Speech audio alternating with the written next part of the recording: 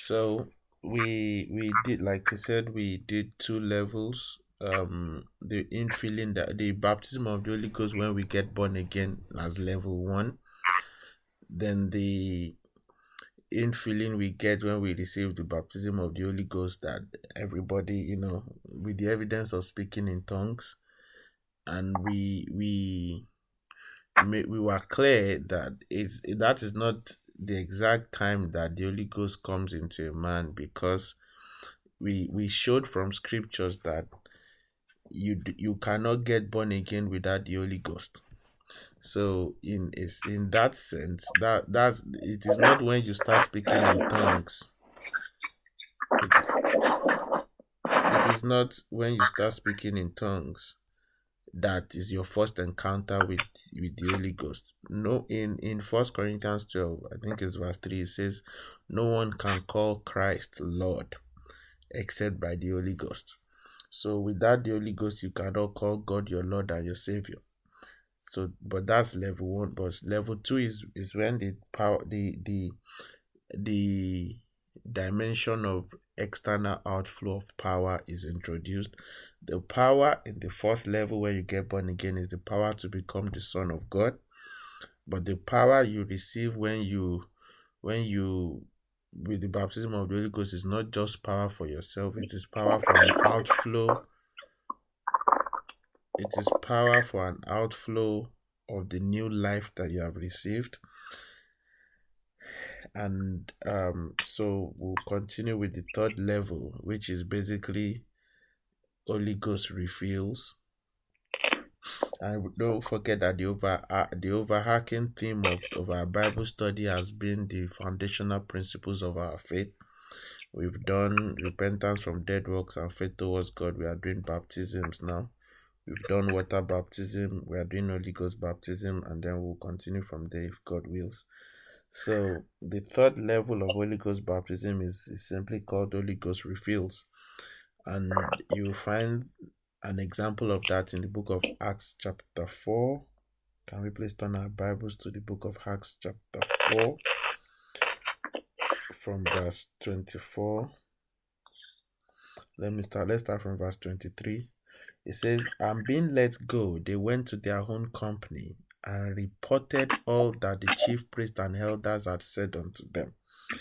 And when they had heard that, they lifted up their voice to God with one accord and said, Lord, thou art God. Lord, thou art God, which hath made heaven and earth and the sea and all that is in them, who by the mouth of thy servant David had said, Why did the heathens rage and the people imagine vain things? The kings of the earth stood up, and the rulers were gathered together against the Lord and against his Christ. For of a truth, against thy holy child Jesus, whom thou hast anointed, both Herod and Pontius Pilate with the Gentiles and the people of Israel were gathered together, for to do whatsoever thy hand and thy counsel determined before to be done. And now, Lord, behold their threatenings, and grant unto thy servants that with boldness they may speak thy word, by stretching forth thy hand to heal, and that signs and wonders may be done by the name of the Holy Child Jesus." Verse 31. "And when they had prayed, the place was shaken where they were assembled together, and they were all filled with the Holy Ghost, and they spake the word of God with boldness." So you see that though they had been filled, we read in Acts 2 that they had been filled with the Holy Ghost when the Holy Ghost came as tongues of fire.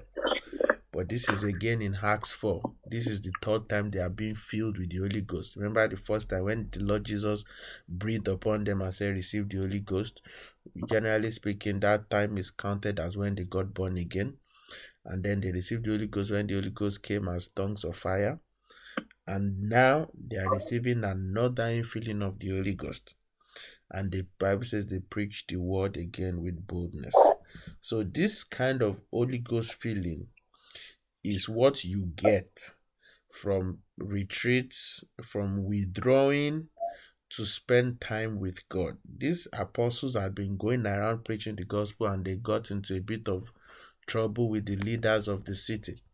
And after those ones that threatened them and all that, the Bible says they went back onto their own company and prayed, and they all lifted up.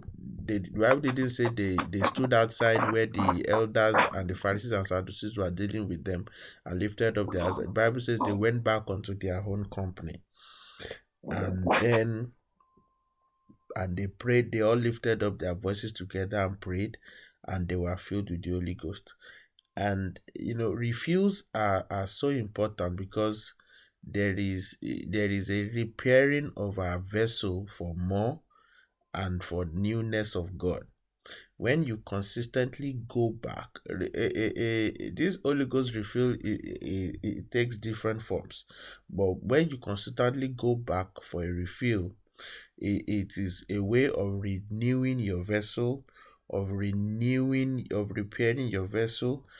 As children of God, as we walk with God, and they demonstrate His power and His glory. What got the disciples into trouble was that they went about doing miracles, and then they got into trouble with the authorities, and then went back to their company and prayed, and the Holy Ghost filled them again. So as we walk with God and demonstrate His power and glory, it's like oil in a vessel. So the oil level can decrease. As the oil is being used, the oil is being spent. As the vessel is also being used, the vessel can age. Therefore, there is the need for a third baptism of the Holy Ghost.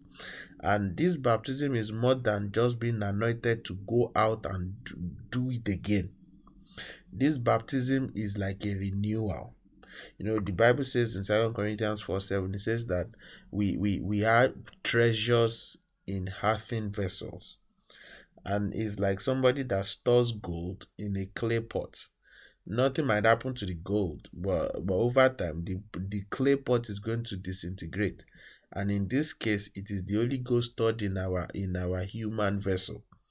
And if, for example, if the Holy Ghost should manifest in His fullness in a man, that man will just literally disintegrate and just fall down and die. So there is so as the weight of the Spirit rests upon our spirits, and we go about in that might and in that power.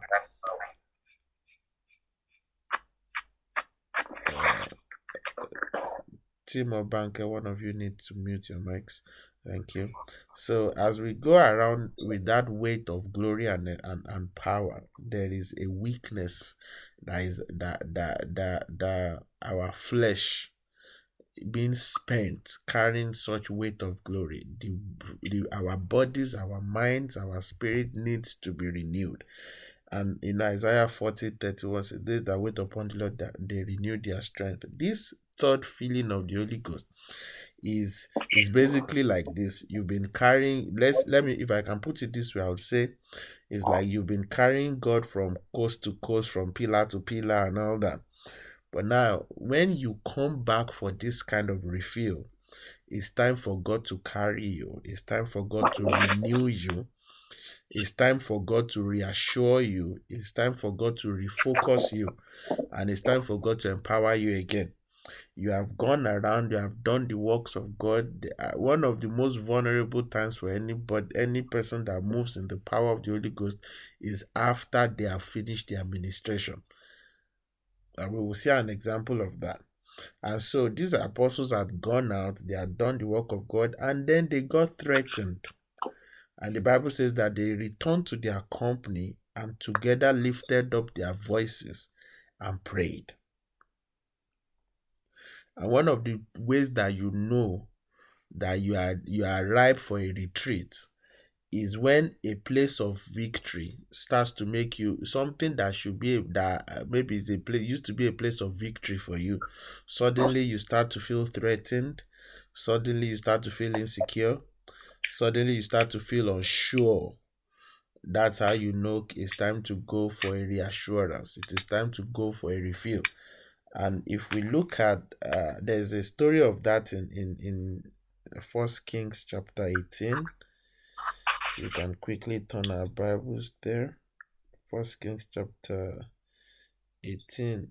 In fact, all of us know the story in First Kings chapter 18 is the battle between Prophet Elijah and the prophets of Baal. The prophet says, well, the God that answers by fire, let him be God. And you must know that the prophets of Baal would never have agreed to that deal if it was something they couldn't do. The prophet of Baal, one of the ways they terrorized the Israelites at the time was calling fire on them and burning them and their crops. So the prophets of Baal terrified the nation into submission. And, up to the point where there was famine in the land, everybody was struggling, but the prophets of Baal were eating at the king's table. And you would notice that it was in that scenario, Jezebel was the one in charge. The king came to the sacrifice. Jezebel sat at home because she was the one calling the shots, basically. And, the whole kingdom had gone the way it had gone. And the prophet comes and says, whichever God answers by fire, let him be God. And the prophets of Baal thought, oh, this is easy. We do this in our sleep.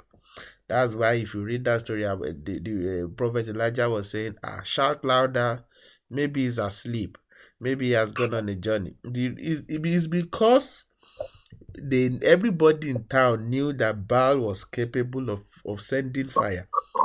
But this day, Baal seemed like Baal was not at home. But he was at home. It was just that God had arrested him and it was time for judgment. And because of all their terrorists, it was why when the prophet said, slaughter all of them, the people did not hesitate. Because it was finally the fire they were afraid of had been quenched by the prophet. So suddenly the prophets of Baal became ordinary men. And the people grabbed them and killed all 450 of them. It wasn't Elijah that was busy slaughtering them one by one. It was the people that came as witnesses to the sacrifice that helped him grab the people and kill them. And then you get to 1 Kings 19. So the errand boy, who is the king, who is essentially the errand boy, runs back home. I'm reading 1 Kings 19 from verse 1 now. It says, and Ahab told Jezebel all that Elijah. That's how you know that Jezebel did not even leave her room with all the drama that was happening. It was Ahab that went back home to go and report to his wife, who is also his mother, what had happened. It says, and Ahab told Jezebel all that Elijah had done, and with all how he had slain all the prophets with the sword. Then Jezebel sent a messenger unto Elijah, saying, so let the gods do to me, and more also, if I make not thy life as the life of one of them by tomorrow about this time. And when he saw that, he arose and went for his life, and came to Beersheba, which belonged to Judah, and left his servant there. So now Jezebel sent a message and says, by this time tomorrow I would have chopped off your head. If it was something she was capable of doing, why did she send a messenger? Why didn't she just send a soldier and say, bring me the head? Just send a soldier and say, just bring me the head of Elijah. But she didn't do that. She sent a messenger first. And one of the reasons she did that was because if Elijah did not fear, there was no way Jezebel could touch him. Jezebel knew the spiritual principle behind it.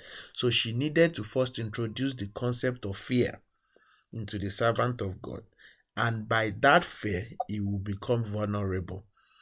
That's why I said that when a place of victory, look at the great victory Elijah just won. Destroying Baal out of the city. Everybody started to bow down to the one true God again. And then he got threatened and he got afraid and ran for his life.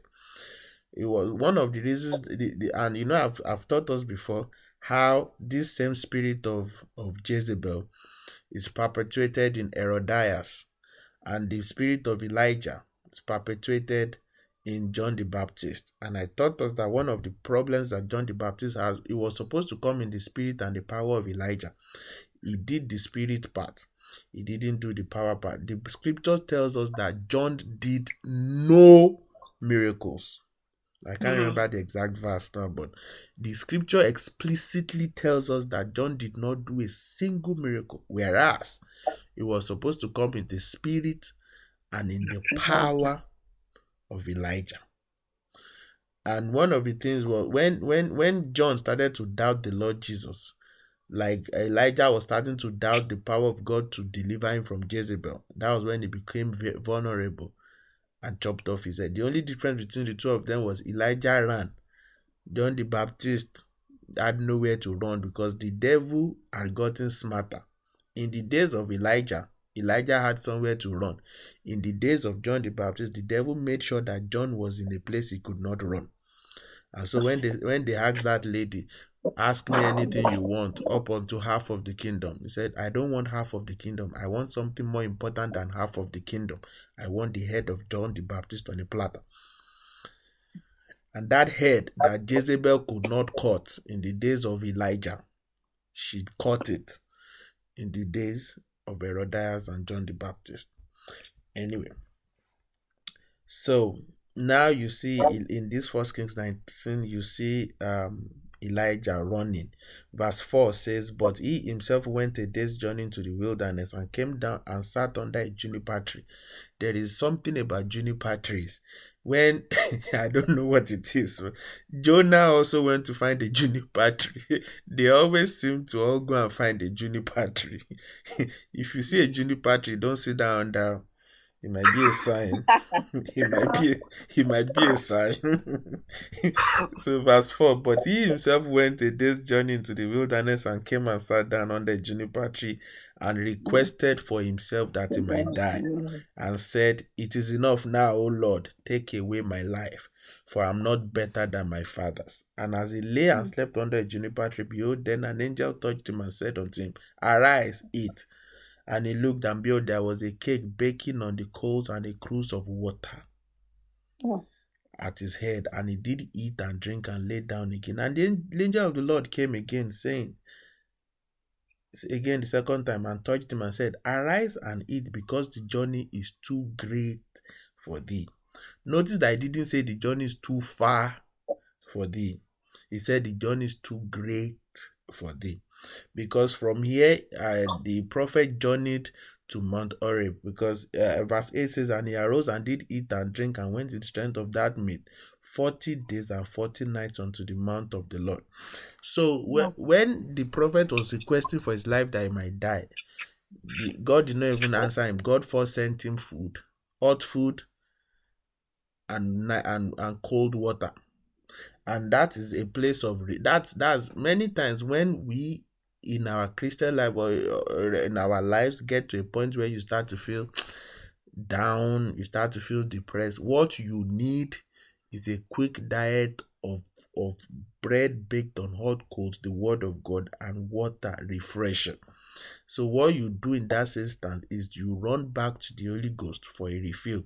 It is proof when a child of God starts to feel depressed or disjointed, why are things this way, why are things not this way, it is a sign that you need to quickly run back for a refreshing, for a refill of the Holy Spirit.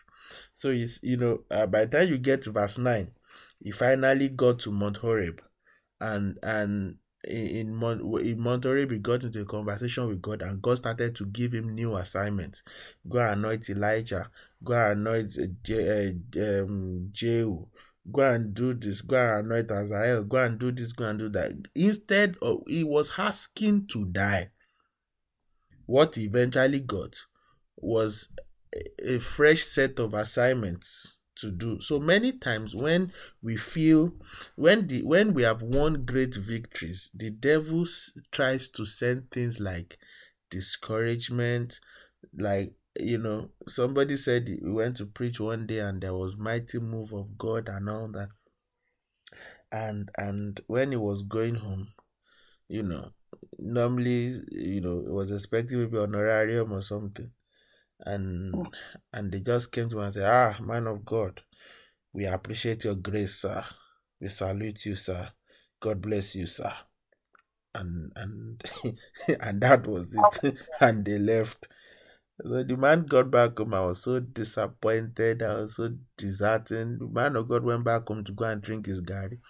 And in such instances, some emotional things can set in. The devil can use that to work on, to say, see, this God thing is not working out for you. Maybe find something else to do. I told her the story of a man that was going to the mountain. I was praying, and one of these days, one of these rich men went to the mountain. He had been seeing that man on the mountain, and he went to him and said, I've been seeing you here. This is my problem. Please pray for me. So that brother prayed for the rich man. And a few weeks later, the rich man had breakthrough. So the rich man came to say thank you and gave this man 1 billion naira. That was the end of the man's fasting and prayer. That was where the fasting and prayer died. That means that means all of that spiritual adventure of that man died on the altar of 1 billion. Whereas maybe there were maybe most likely there were things that God had in store for the man, but the man ended his spiritual adventure on the altar of money. So many times, when issues like this come up, when discouragement starts to come up, when the devil tries to knock up, many times when the devil faces you head on and you defeat him, he tries to come in a more subtle manner. Starts to bring discouragement, starts to bring starts to bring people that will say things that will hurt you, things that will say things that will pull you, that will down your spirit. The remedy for that is to go for a refill of the Holy Ghost. So like I said, when you've gone out for the Lord, you must never forget to return to your company, because staying out as a lone wolf is both unwise and is also dangerous. And I must say that returning to your company can mean you sitting down. It might mean a physical company, like maybe like an evangelist that goes around preaching, and after a while he comes back home. Now it is not him that is preaching, he is the one being preached to, because he needs to refill, because he needs to refresh and refuel. So it can also mean this refreshing of the Holy Ghost is also going back for a refill, can also mean taking time out of your busy schedule to spend time with God, in praises, in prayer, in fasting. In fact, if you want to sleep off in the presence of God, sleep off. When you wake up, you continue from where you stop. God is interested in the total man. So anybody that goes to God acting like a Superman is not going to get anything from God. We go to God with all our flaws and all our scars and all our weaknesses and everything, and that's when he's able to help us. If God, our strength is God's strength is made perfect in our weakness. So if there is no weakness, there is nothing for the strength of God to act upon. So if you go to God claiming that you have no weaknesses, all you have done is stop the hand of strength of God from coming into your own life. So this third feeling is more than just you already speak in tongues. So it is more than just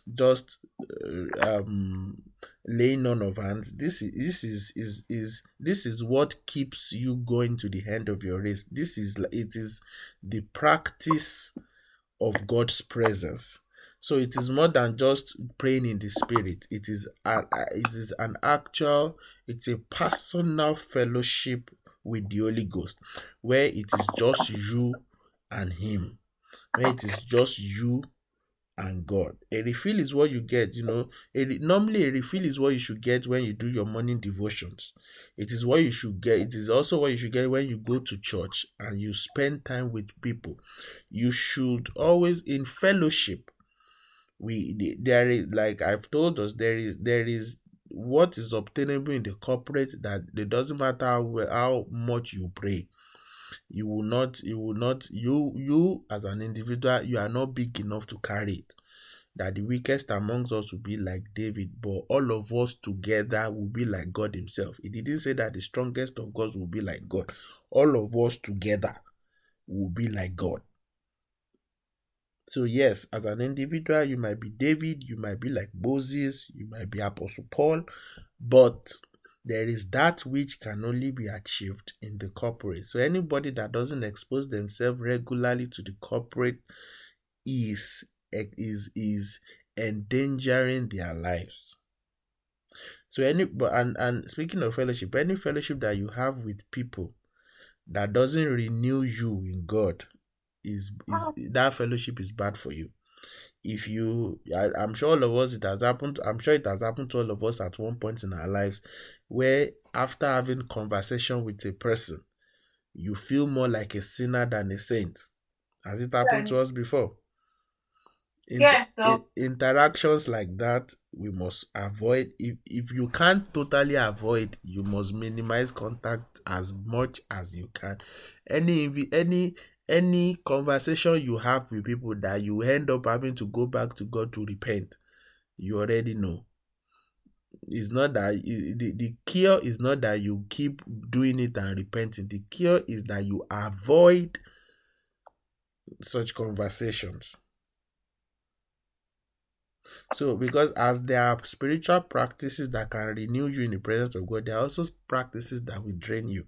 And like we said, one of them is interactions with people that weigh down your spirit. There is and you know, other things like, you know, that would help you that help your renewal is taking a fresh study of the Word of God. For example, maybe you've been studying the word in a particular way. You can start it in a new dimension. You can maybe just listen to audio scriptures, or just pray in the spirit for long, or just something that relaxes you in the presence of God, where it is just you and God. And one of the first things you need to do is to find your wristwatch and throw it somewhere, because God is a king. And we are not the ones that dictate to him when he shows up. So when we are in the presence of God and we are hurrying, I mean, imagine standing in front of a earthly king, and you're asking him for things, and you're also checking your watch. What do you think the earthly king would do? So now imagine doing that in the presence of the King of Kings and the Lord of Lords. And one day we will look at how to correctly approach God's presence. Because if we don't approach with reverence, if we don't approach with expectation, if we don't approach with a heart, with humility, if we don't approach with honor, we are not going to get anything from God.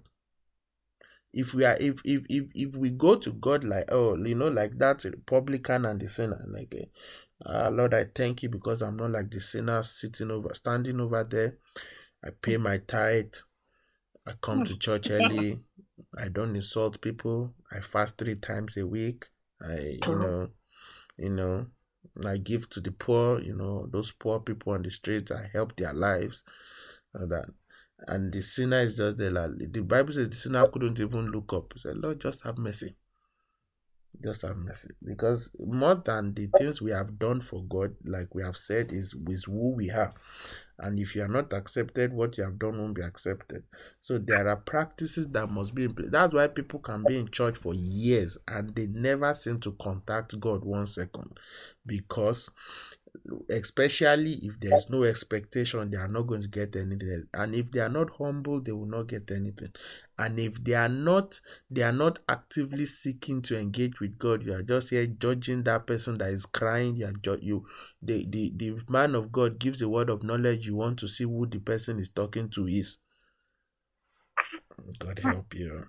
So we must avoid things that drain us. Many things. The devil will always, one of the things the devil does is to try to batter a child of God with so many things, bombard you on many levels, such that you will lose your focus, you will lose your will to carry on. Look at the case of Job. Satan battered him from every angle possible. And he was always leaving one witness to come and tell him the bad news. One witness to come and tell him the bad news. And at the end of it, the man just looked up and said, the Lord giveth and the Lord taketh, blessed be the name of the Lord. And his wife said, and then the devil entered his wife and said, curse God and die. Why are you talking like a foolish woman? Every angle like that, the devil went at Job from every angle. Yet the man did not. The Bible says in all of this, yet Job did not sin. So we must avoid anything that allows any space. We must avoid giving space to the devil. And one way to make sure that we are fortified in every way is to constantly spend time before God for the Holy Ghost to fill us again. You can have personal refills of the Holy Ghost in your own bedroom with nobody around. Yes, you go to, there is a refreshing you get from listening to messages and listening to church and participating in church. And sometimes you can be so depressed and you get to church, and by the time 2-3 people meet you with a smile, you forget what was even causing you to be upset before. That is part of the Holy Ghost therapy. The Holy Ghost can meet you in any way, but you must put yourself in a place where the Holy Ghost can reach you. And you must basically have communion with the Holy Ghost daily. And I'm emphasizing this part because this is the source of true and lasting power with God. And I will show us about 4 definitions of power in the New Testament. And each one of those definitions is tied to they are tied to the level of the Holy Ghost baptism, of Holy Ghost exposure that we have. I've told us the fact that you speak in tongues means that you have the Holy Ghost, but in no way does it mean that you know the Holy Ghost. Whereas it is in the knowing, not in the having. Pastor Benny told a story some time ago of a family that bought that had a piece of land, and they were trying to farm, and the land was not doing very well, and they were they weren't too happy with it. And I think one of their family or one of their friends said, "Oh, there is this new city that people are moving to, and they are doing very well, and people are established and all that."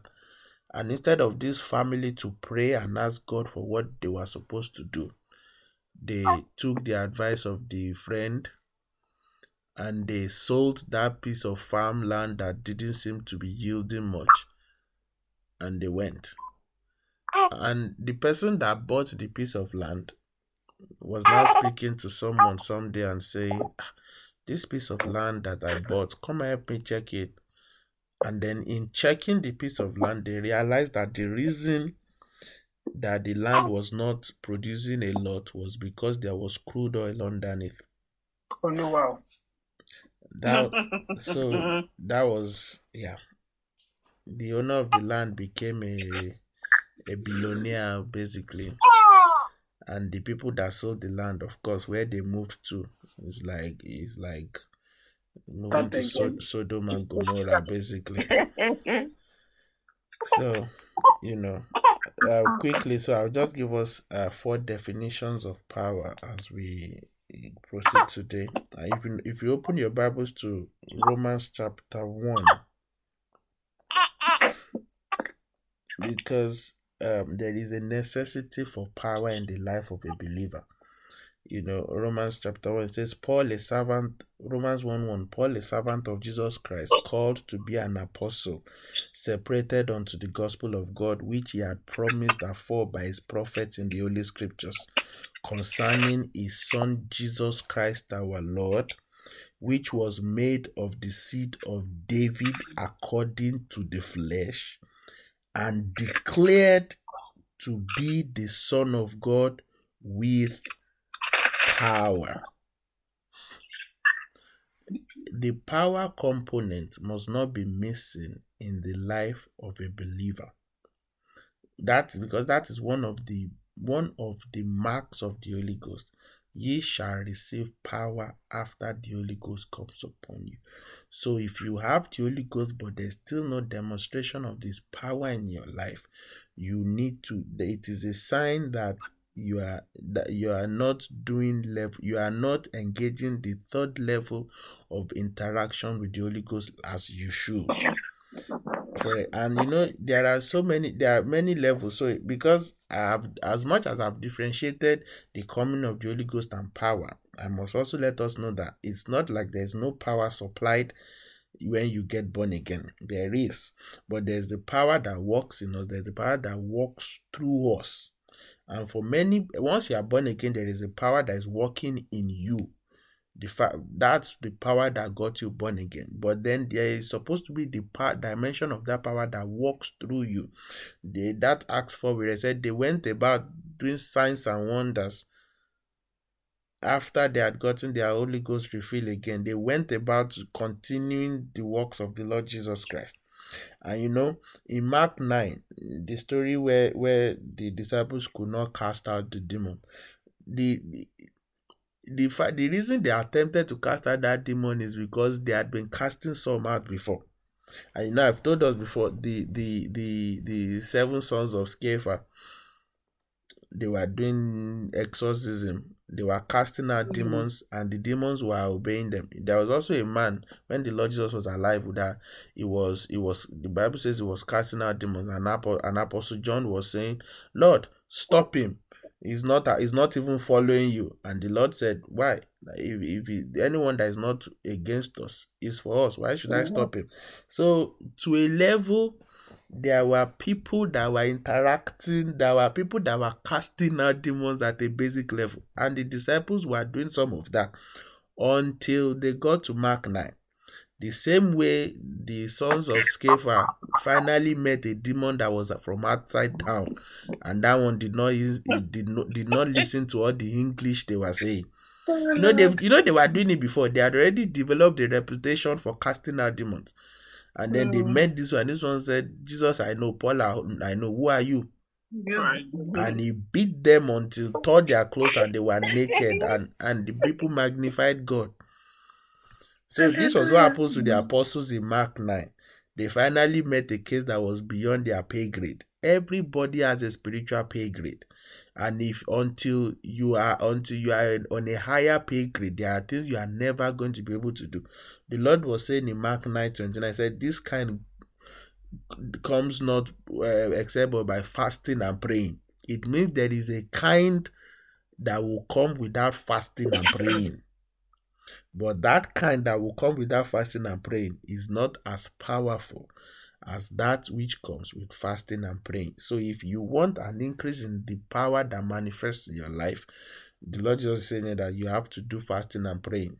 And there are many other things. So anyway, let me just define these 4 types of power and then we'll go.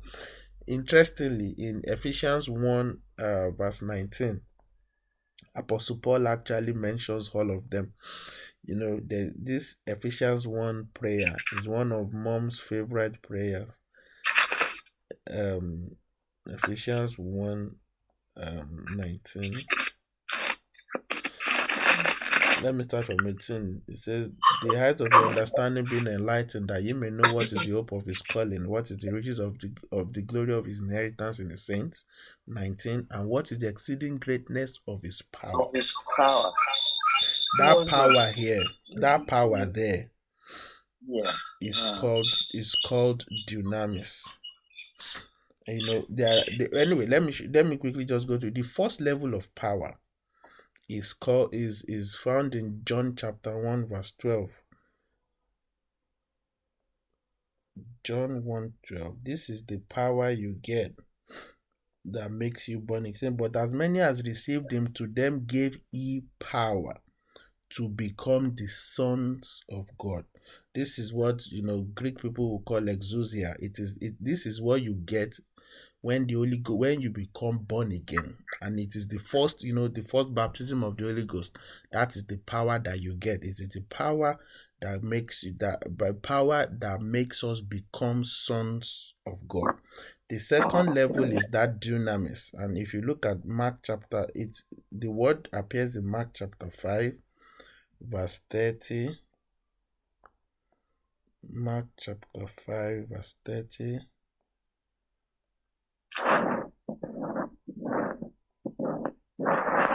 It says, and Jesus, immediately knowing in himself that virtue had gone out of him. Another word for that virtue here is power. Another word for it is dunamis. Dunamis is basically the miracle working power. And this is what you get when you have the Holy Ghost baptism with the evidence of speaking in tongues, and ye shall receive power after the Holy Ghost has come upon you, and ye shall be witnesses unto me. So the miracle working power, dunamis, is what you get for at the second level of baptism. It says, so it is the virtue that way. It is miracle power. It is the capacity. It is the power that we are able to, with which we are able to perform miracles. And it is in stages, because like Jesus said, some would happen only by fasting and praying. But essentially, this is the type you build by praying in the Holy Ghost. So as now that you have the Holy Ghost, and the reason, when we were studying the ministry gifts one time, I told us that the reason the speaking in tongues is the only gift of the Spirit that is under your direct control. Every other gift of the Spirit, the Holy Ghost gives you, but he keeps the key. You cannot, as much as you walk in the gift of word of knowledge, you cannot give yourself word of knowledge. You cannot pull word of knowledge out of thin air. So except the Holy Ghost gives you a word of knowledge, you cannot say it. When people what happens to false people is that they try to keep both the gift and the key. No, the Holy Ghost gives you the gift, but the key to operate it, he keeps it. Except speaking in tongues. That one, God gives you both the gift and the key, so that and the reason is because it is the key to the processor that generates every other thing. It is like the key to the Holy Ghost refinery. So when you pray in tongues, you build capacity. Jude 20, building up your most holy faith, praying in the Holy Ghost. When you pray long, when you pray through, when you pray in the Holy Ghost, you start to build miracle power. You start to realize that things that you could, demons, ailments that seem to be beyond you before, now they are not beyond you. You lay your hands on them, those things vanish. It is promotion as you engage in the miracle power of God. And then the last two are found in the same verse, Ephesians chapter 6, verse 10. It says, finally, my brethren, be strong in the Lord and in the power of his might. See, that word, if you would say it in Greek, you say, finally, my brethren, be strong in the Lord and in the kratos of his ischus. So the third one is called kratos, Kratus, and the fourth one is called ischus, Ischus. So the power of his might, the kratos of his ischus, and these two, they are features of the third level of baptism. So Kratos is the overwhelming power of God. Kratos is the resurrection power. The power that raised the Lord Jesus from the dead is different from just, the miracle of raising somebody from dead is not the same as healing their sick body. Because when somebody is sick, if it's a demonic thing, you cast out the demon and the person recovers. But a person that is dead, number one, you need a power that puts life in the person. You need that power to also take away what killed him in the first place, so that it won't die, that thing won't kill him again. And you need that power to call that person's spirit from heaven or hell. I was telling someone yesterday, when they went to go and, when they realized that Harlan was coming to a meeting, and they went to go and borrow a dead body from the mortuary, not one that died yesterday, and they brought to the meeting, and the servant of God got to the meeting. He didn't pray, he didn't do anything. He went there and said, I am A.A. Allen, and the dead man rose up. What the dead man had was not I am hey Hallelujah. What the dead man had was a thundering from heaven. By virtue of the what the dead man experienced was the resurrection power of God. This Kratos in question. That's why the Apostle Paul was saying, "Be strong in the Lord." That means be strong in the resurrection, overwhelming power of God, the power that raised God from death, the almighty power of God. Kratos is like supreme power, the power that overrules. And when this dimension of power is up in operation, hell knows that it is game over. Hell could not hold Jesus. This is the power that God manifests when he wants to establish his supremacy over anything.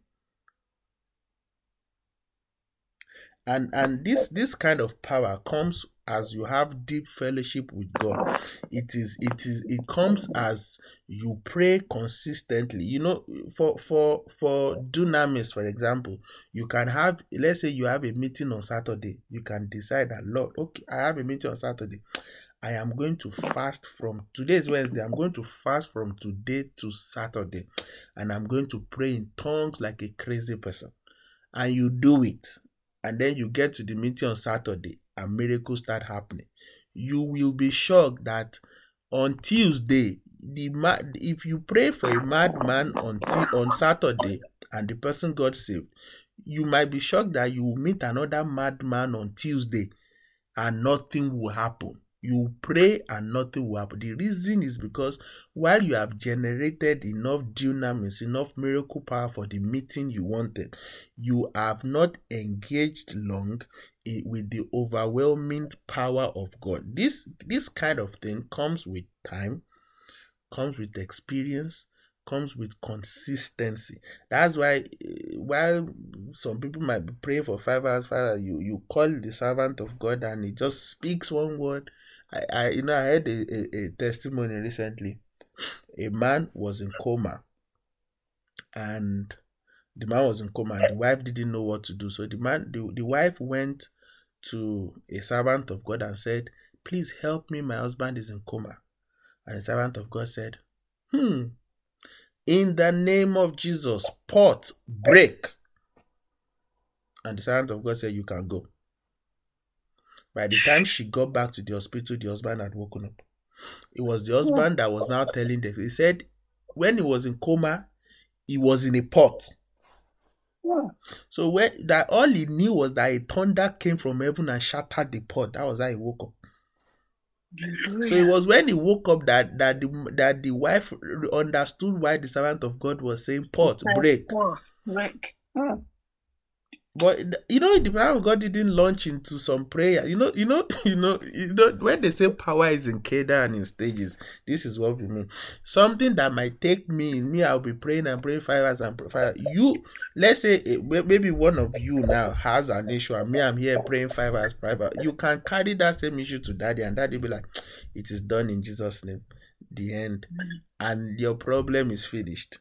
So it is by consistency. In a way, like you build a power bank with God. That's why someone like Elijah could say, "Before whom I stand, there will be no rain, according to my word." The reason he could say according to my word is because Elijah had no words except the word of God. So what Elijah was calling my word was essentially the word of God. And in that process, he then gave God work to do. Now it was God now became responsible for sustaining him. Now, but you look at the way God did it. God provided ravens. God gave him an entire river for him to be drinking alone. And when God was ready, God dried up the river and sent him to Zarephath. He did not consult. How God was going to take care of him was not his problem. But his challenge was to make sure that his words were the words of God. When you get to that point, that you are careful what to say because you know that you don't have an agenda. You don't have your own. If God doesn't say anything, you are not going to say God said when God did not say. At that point, you can speak to or for God, and you start to wield such. God starts to trust you with greater levels of power. And the final one is iskus. Iskus basically means it is God's staying power, is might. Might is God's hold. When you say something that mighty, it is like God holding power, capable of sustaining you to the end. And that word is actually from the root word that means to possess. And what it basically means is that it is the kind of power that shows up in life of a man by being under the rulership of God, such that God is able to possess your vessel. Many of us have the Holy Ghost, but the Holy Ghost is just borrowing our vessel. There are boundaries where the Holy Ghost cannot talk to. As a general rule, if there are areas in your life where it is easier for you to hear God than in other areas, that other area that is difficult, go and check the boundaries you may have put around it. Maybe at some point the Holy Ghost was trying to talk to you about the Holy Ghost. See, when it comes to prayer, you can tell me to pray and fast, I will answer you. But when it comes to my money, don't even. And then you wonder why the Holy Spirit where it looks like you are not receiving anything when it comes to finances. You have already told him that it should not even, that you've drawn the line that this part don't get it. And I've told us the Holy Ghost is not a rude guest. Rather than strife with man. The Lord said in Genesis, said, my spirit will no longer strive with man. What that means is rather than the Holy Ghost arguing, he will carry his bag and leave quietly. You won't even know when he left. I was telling us last week, the Holy Ghost comes with a bang. That's why when people receive the Holy Ghost, they are speaking in tongues on fire. Everybody knows that he's speaking in tongues. When the Holy Ghost leaves quietly. The Bible says Samson got up, shook himself, wanted to go out as before. He did not know that the Holy Ghost has left him. So this final kind of power comes when you subject yourself to the government of God, when you are no longer your own. It says, this is what, Isaiah 40, they shall mount up with wings like eagles. Which wings do you have? If a man is mounting up with wings like eagles, it's because it's possessed by the spirit of the eagle, which is a representation of one of the spirits of God. So a man that is possessed of this power is such that that you do only what the Holy Ghost wants you to do, that you become powerful because you do not step out of the boundaries of the Holy Ghost for whatever reason. And this level of authority comes to your life when you have shown God that God can regulate your life. That's why Jesus is the perfect example, because there was nothing that Jesus said that was of himself. He did not, there was not because he didn't have anything to say. And when the Holy Ghost came, the Holy Ghost was the same. The Lord Jesus was talking of the Holy Ghost, that another comforter, and he was talking of him and said he would teach these disciples things that they've learned. He didn't say the Holy Ghost will come. The Holy Ghost doesn't come to preach about himself, not because there's nothing he can say about himself. The Holy Ghost is God, so there are things he can tell you about himself, but the Holy Ghost doesn't come talking about himself. And that's why he remains the fullness of the expression of God. So when all these powers are in stages, are in dimensions, but the biggest of them, the resurrection power and the staying power, they are products of your fellowship. They are products of the constant refills of the Holy Ghost, constant top-ups of the Holy Ghost, where you go from stage to stage. The Lord is expanding your vessel, the Lord is expanding your capacity. You're able to do more, you're able to go further, you're able to go farther. You are showing God. These kind of things are things that are built over years. So if it's not happening today, don't feel like you're a failure. Like, I was telling us that it is better to pray 15 minutes every day for an entire year than to not pray and be doing 6-hour tongues once a month. The Holy Ghost would appreciate your 15 minutes every day consistently more than, oh, this night I'm going to pray from 12 to 12. The devil will know I'm speaking in tongues today. God is just going to be looking at you. When you finish exercising your ego, you should let us know. So that's the end of the lesson for today. Do we have any additions or subtractions or multiplication?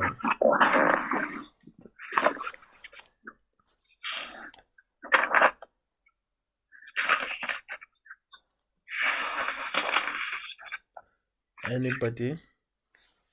The only thing I just want to say is that Christianity becomes very exciting when we key fully into the Holy Spirit. The realms of the Spirit is very wide, and nobody can dive therein. It's just like saying you're swimming in the sea, except you're trained and you have the directional thing, you just get lost. Without the Holy Spirit, no man can say Jesus is Lord except by the Holy Spirit. That's the smallest thing, the first part you mentioned. Just saying that Jesus is Lord, nobody can say it without the Holy Spirit. Nobody can do anything successfully in the Spirit without yielding and keying to the Holy Spirit. And like Jude 1:20 says that we should build up ourselves on our most holy faith. The more we key into the Word of God, the more we key into the Holy Spirit, the more we get established in the Spirit.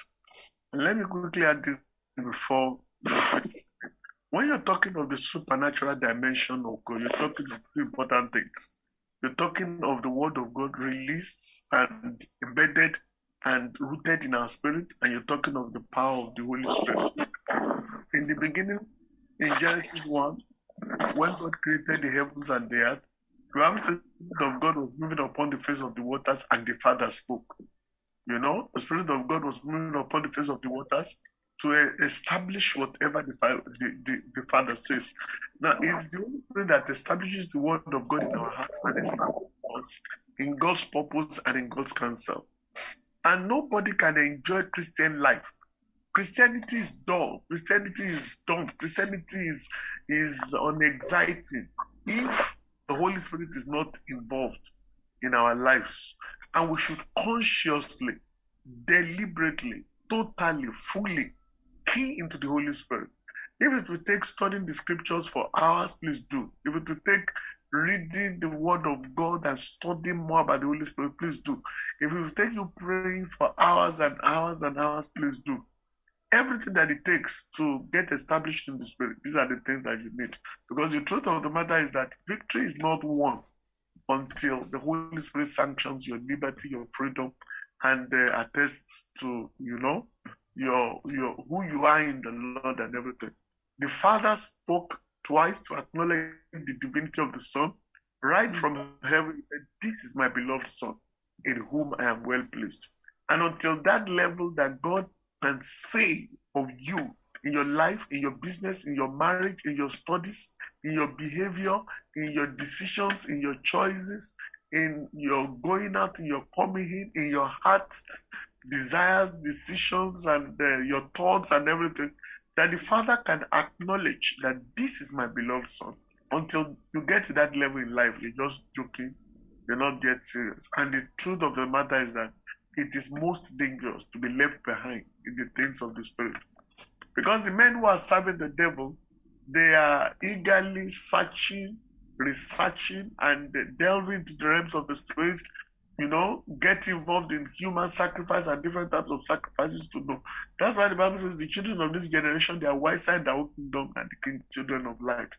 And just like the scripture says, in this last, the children of Belial, they'll be like thorns thrust away, but no man can handle them with hands. So it's good that the man that will touch them must be fenced with iron and the staff of his spear, and they will be thoroughly burned with fire in the same place. In this last day, there's going to be a power contest, and that is between us. It's not between Jesus and the devil. Jesus has defeated the devil. And Jesus said, because I overcame, you will overcome. And that's why men who are rising now in this last days, all of us together rising up, defeating the devil and putting him where he belongs and frustrating the tokens of lies and everything. Every one of us must key into this thing, get serious, get committed. Faithfulness is not an option, you know. Studying the scripture is not an option. Praying and praying and praying consistently, continuously, conspicuously, consciously. They are not options. We have to get serious and be studious. The scripture is not joking when it says, study to show yourself approved unto God, a workman that needed not to be ashamed, rightly dividing the word of truth. We should know more every day. Know more every day. Pray more every day. Research more every day. Wait on the Spirit and do more for God and through God. For it is God that worketh in us both to will and to do of his own good pleasure. God needs us more and he wants to use us more. And every one of us should yield to the Holy Spirit. I pray that the Lord will bless us. Bless the speaker. He has very wonderful, our pastor. He's a teacher of the word of God and I always enjoy his teaching. And it's been fantastic, all of us listening together. And I pray that God bless us all. May we receive the endowment of power from on high, the ultimate power of God coming upon everyone tonight. I pray in the name of Jesus that they are. Can we just lift up our two hands, everybody? Can we just lift up our two hands and pray in tongues for 1 minute?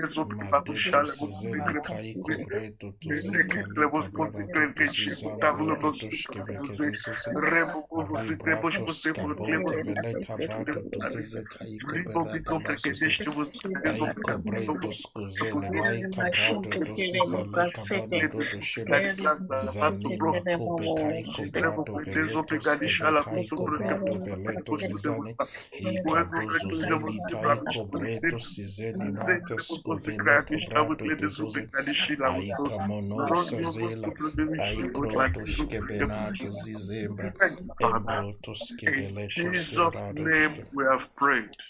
Amen. Father, by faith we receive your word from your servant and we thank you for the exposition of the word of God tonight on the 4 levels of power. Lord, I'm asking that every one of us will be endued with power from on high and will get deeper in the Lord and rise higher in the Holy Spirit and in the things of God in the name of Jesus. Everyone here today, a willing heart and a ready mind to go deeper and study more so that we will feel afresh completely with the power of the Holy Spirit and will become oracles of God in these last days in the name of Jesus. Lord, let your anointing be upon your people. Let your power come upon your people as it is upon the word, that we will not fail in these last days in the name of Jesus. God, and build us as strong vessels in the name of Jesus. Million times. Increase the anointing and the anointing of every one of us together in the name of Jesus. Thank you forevermore. Thank you, Lord Jesus. In Jesus' name we have prayed. Amen. Praise the Lord. Hallelujah. Hallelujah.